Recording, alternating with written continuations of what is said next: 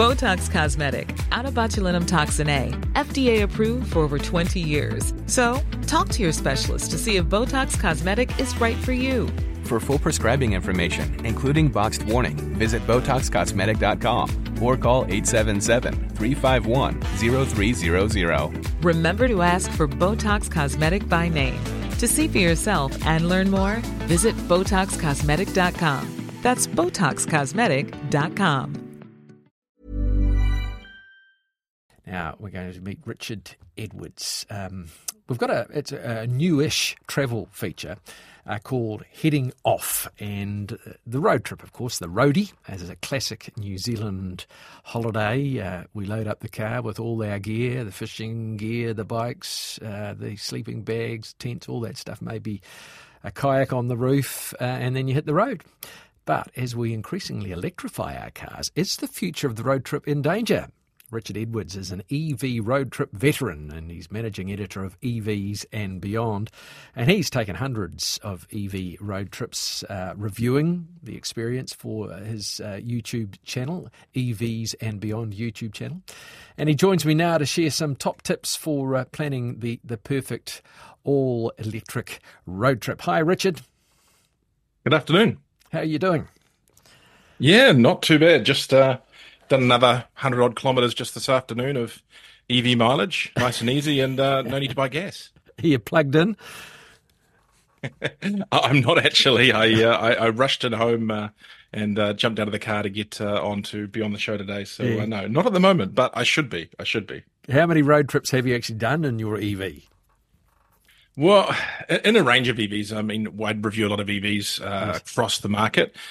So yeah, a lot. I wouldn't say it's necessarily hundreds, but some really interesting ones. A lot of up and down the country between Auckland and Wellington, or Auckland and Christchurch, and a few ones a bit further afield as well. So what are the pitfalls? Let's start with the bad stuff, because there's obviously a lot of good stuff, as you've already alluded to. Not spending any money on petrol is one huge one. But anyway, are there pitfalls that people have to be aware of with an EV road trip? Yes and no. I mean, in the past, potentially there were when we had a lot of smaller range electric vehicles on the road, so some of the older Leafs and the like. But these days, with the modern EVs that are coming into the country, they're pretty much really capable when it comes to travelling long distances.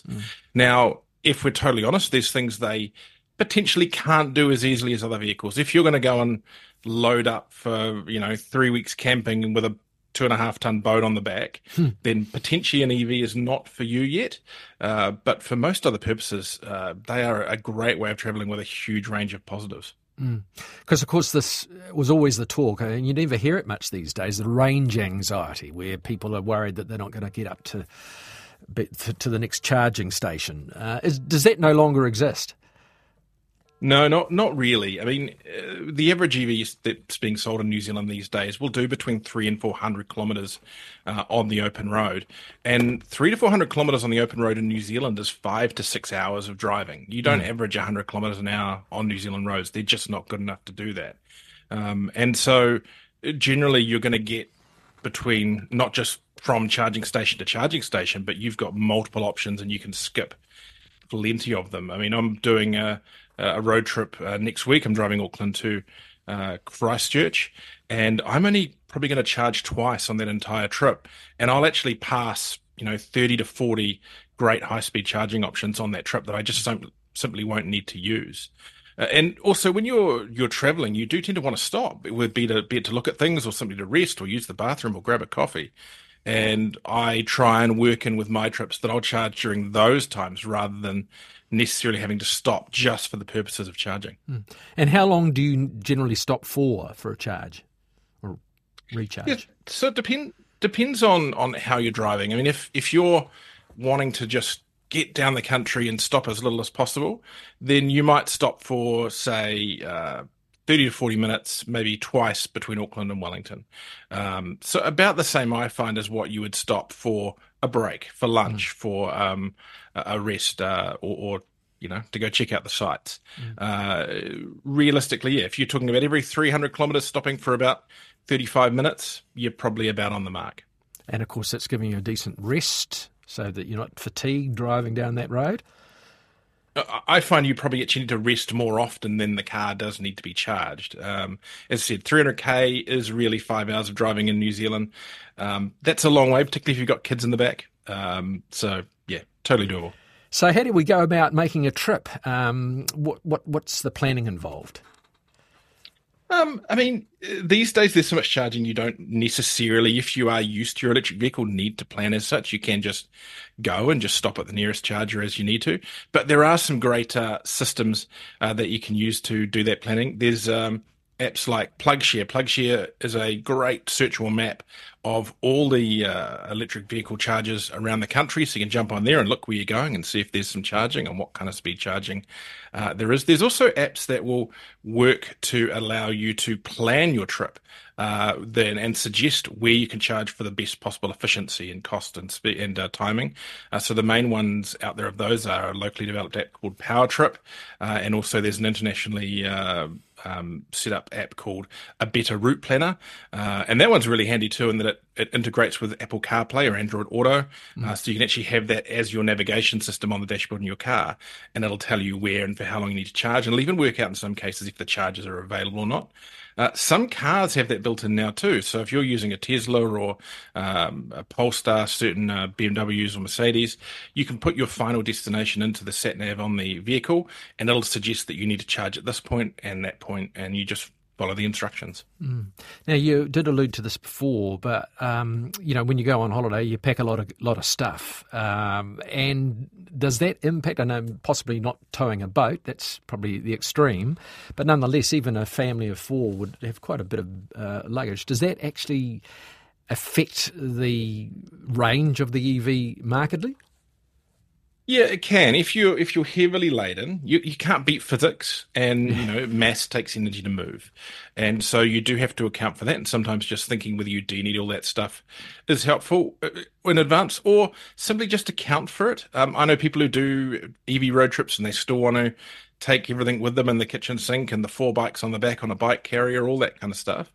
They just account for that in their trip. And see, when these cars are doing 300 to 400 kilometers now, it's not like you're at risk of not making it between charging stops. So you just account for that in your planning, or as you're going in the country, you just charge a little bit longer at each stop to account for the fact that you've got so much on board.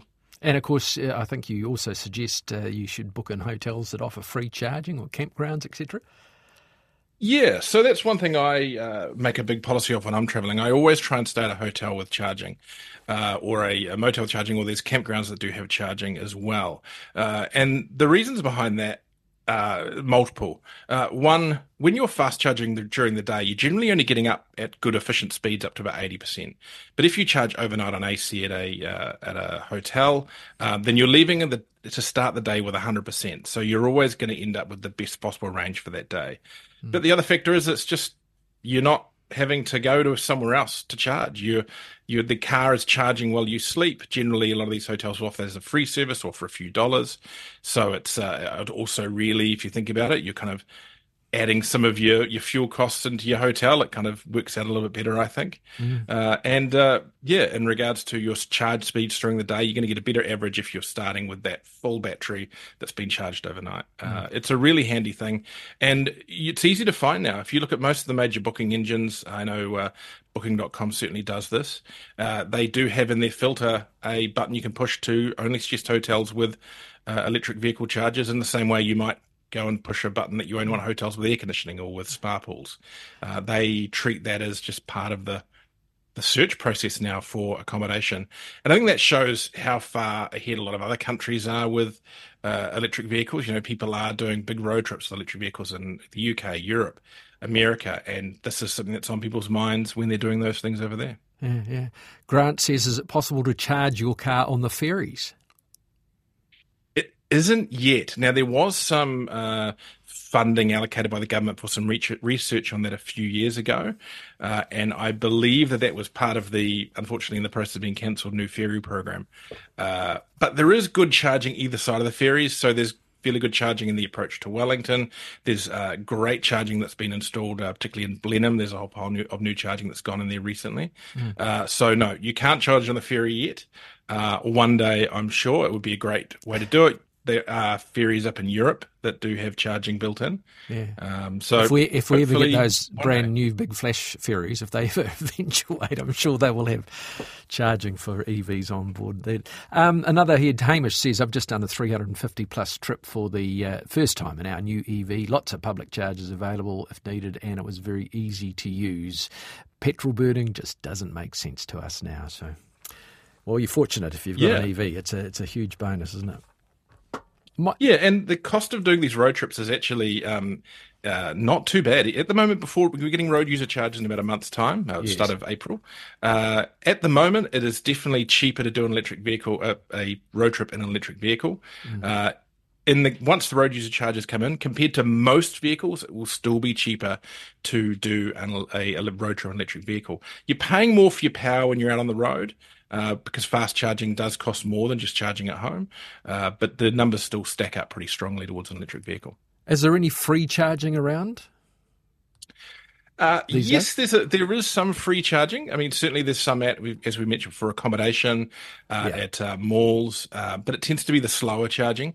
We've just seen the last of the main fast free DC charging go that was in the Auckland market, and that's been taken away now. Free fast charging creates bad habits. People charge when they don't need to charge. Yes. But there's plenty of free AC charging, as I said, at accommodation. Some tourist areas will have it as well at sightseeing spots, commercial sightseeing spots. They'll have that there as a way to attract customers. They know that these people driving EVs have a little bit of extra cash usually, and they do get on the road. Statistically, EV drivers spend more time driving than your average New Zealand motorist, and I think some of that comes down to the fact there's just not the cost implications there of hitting the road. Right. And what about, are there any electric camper vans? Do they exist? So there has been. There was both Juicy and THL, so the Brits and Maui brands. They have trialled them. I don't believe they've got any on the road at the moment. I took a road trip in both of those vehicles, and they were interesting vehicles. They were obviously there's a bit of an issue with weight.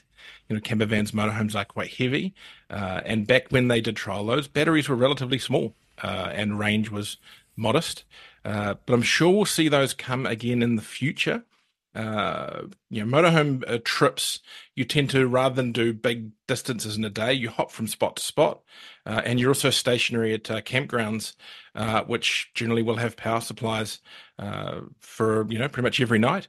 So they do have some advantages there, and also for those who aren't staying at campgrounds but fast charge, you've got that giant battery there. So you generally will be able to avoid having gas cookers and gas heating. You can have electric heating, electric cooking instead, which I think makes for an all-around more pleasant experience. Running gas inside a small motorhome, I never really liked the idea of. I have done it, but the possibilities are there, and there's certainly some big electric motorhome concepts, particularly over in Europe, that will hopefully land in New Zealand at some point. And what about hire companies? They've got a lot of EVs now, haven't they? Perhaps is that a tester? Take a hire vehicle out and see how you go with it. Absolutely. So most of the major rental car companies in New Zealand now offer electric vehicle options, and they're a great way to get out there and try an electric vehicle. They have generally models that perhaps you wouldn't. Some people may not have as their day-to-day car. So if you've got a Leaf, perhaps, so you don't necessarily feel you've got the capability to go out and do road trips, maybe a great option for you is to park up your Leaf when you go on holiday and go and hire a Tesla Model Y or a BYD Atto 3 or something even more luxurious for a road trip. Or if you don't drive an electric vehicle, have a look at the numbers. It may be a case of that going and renting an electric vehicle could be cheaper for you than driving your own petrol vehicle for a road trip. Certainly in the time we've got before road user charges come in, or it could just be something different, a different way to see the country. One thing I will say is traveling an electric vehicle, I have found, is nicer than traveling in a petrol vehicle for a couple of reasons. You have less noise, you have less vibration, and that's just I personally feel a more relaxed way of traveling. The other aspect too is a lot of these electric vehicles now have a lot of the modern driver assistance technologies like adaptive cruise, lane keep, even more advanced systems in vehicles like the Teslas. And that can make them just even more relaxing, particularly when you're doing long highway miles. Richard, great to chat. Thanks for that. Fascinating discussion about EVs, and good luck on your next roadie. Thank you. Doing one next week. Good on you. Botox Cosmetic, out of botulinum toxin A, FDA approved for over 20 years. So, talk to your specialist to see if Botox Cosmetic is right for you. For full prescribing information, including boxed warning, visit BotoxCosmetic.com or call 877-351-0300. Remember to ask for Botox Cosmetic by name. To see for yourself and learn more, visit BotoxCosmetic.com. That's BotoxCosmetic.com.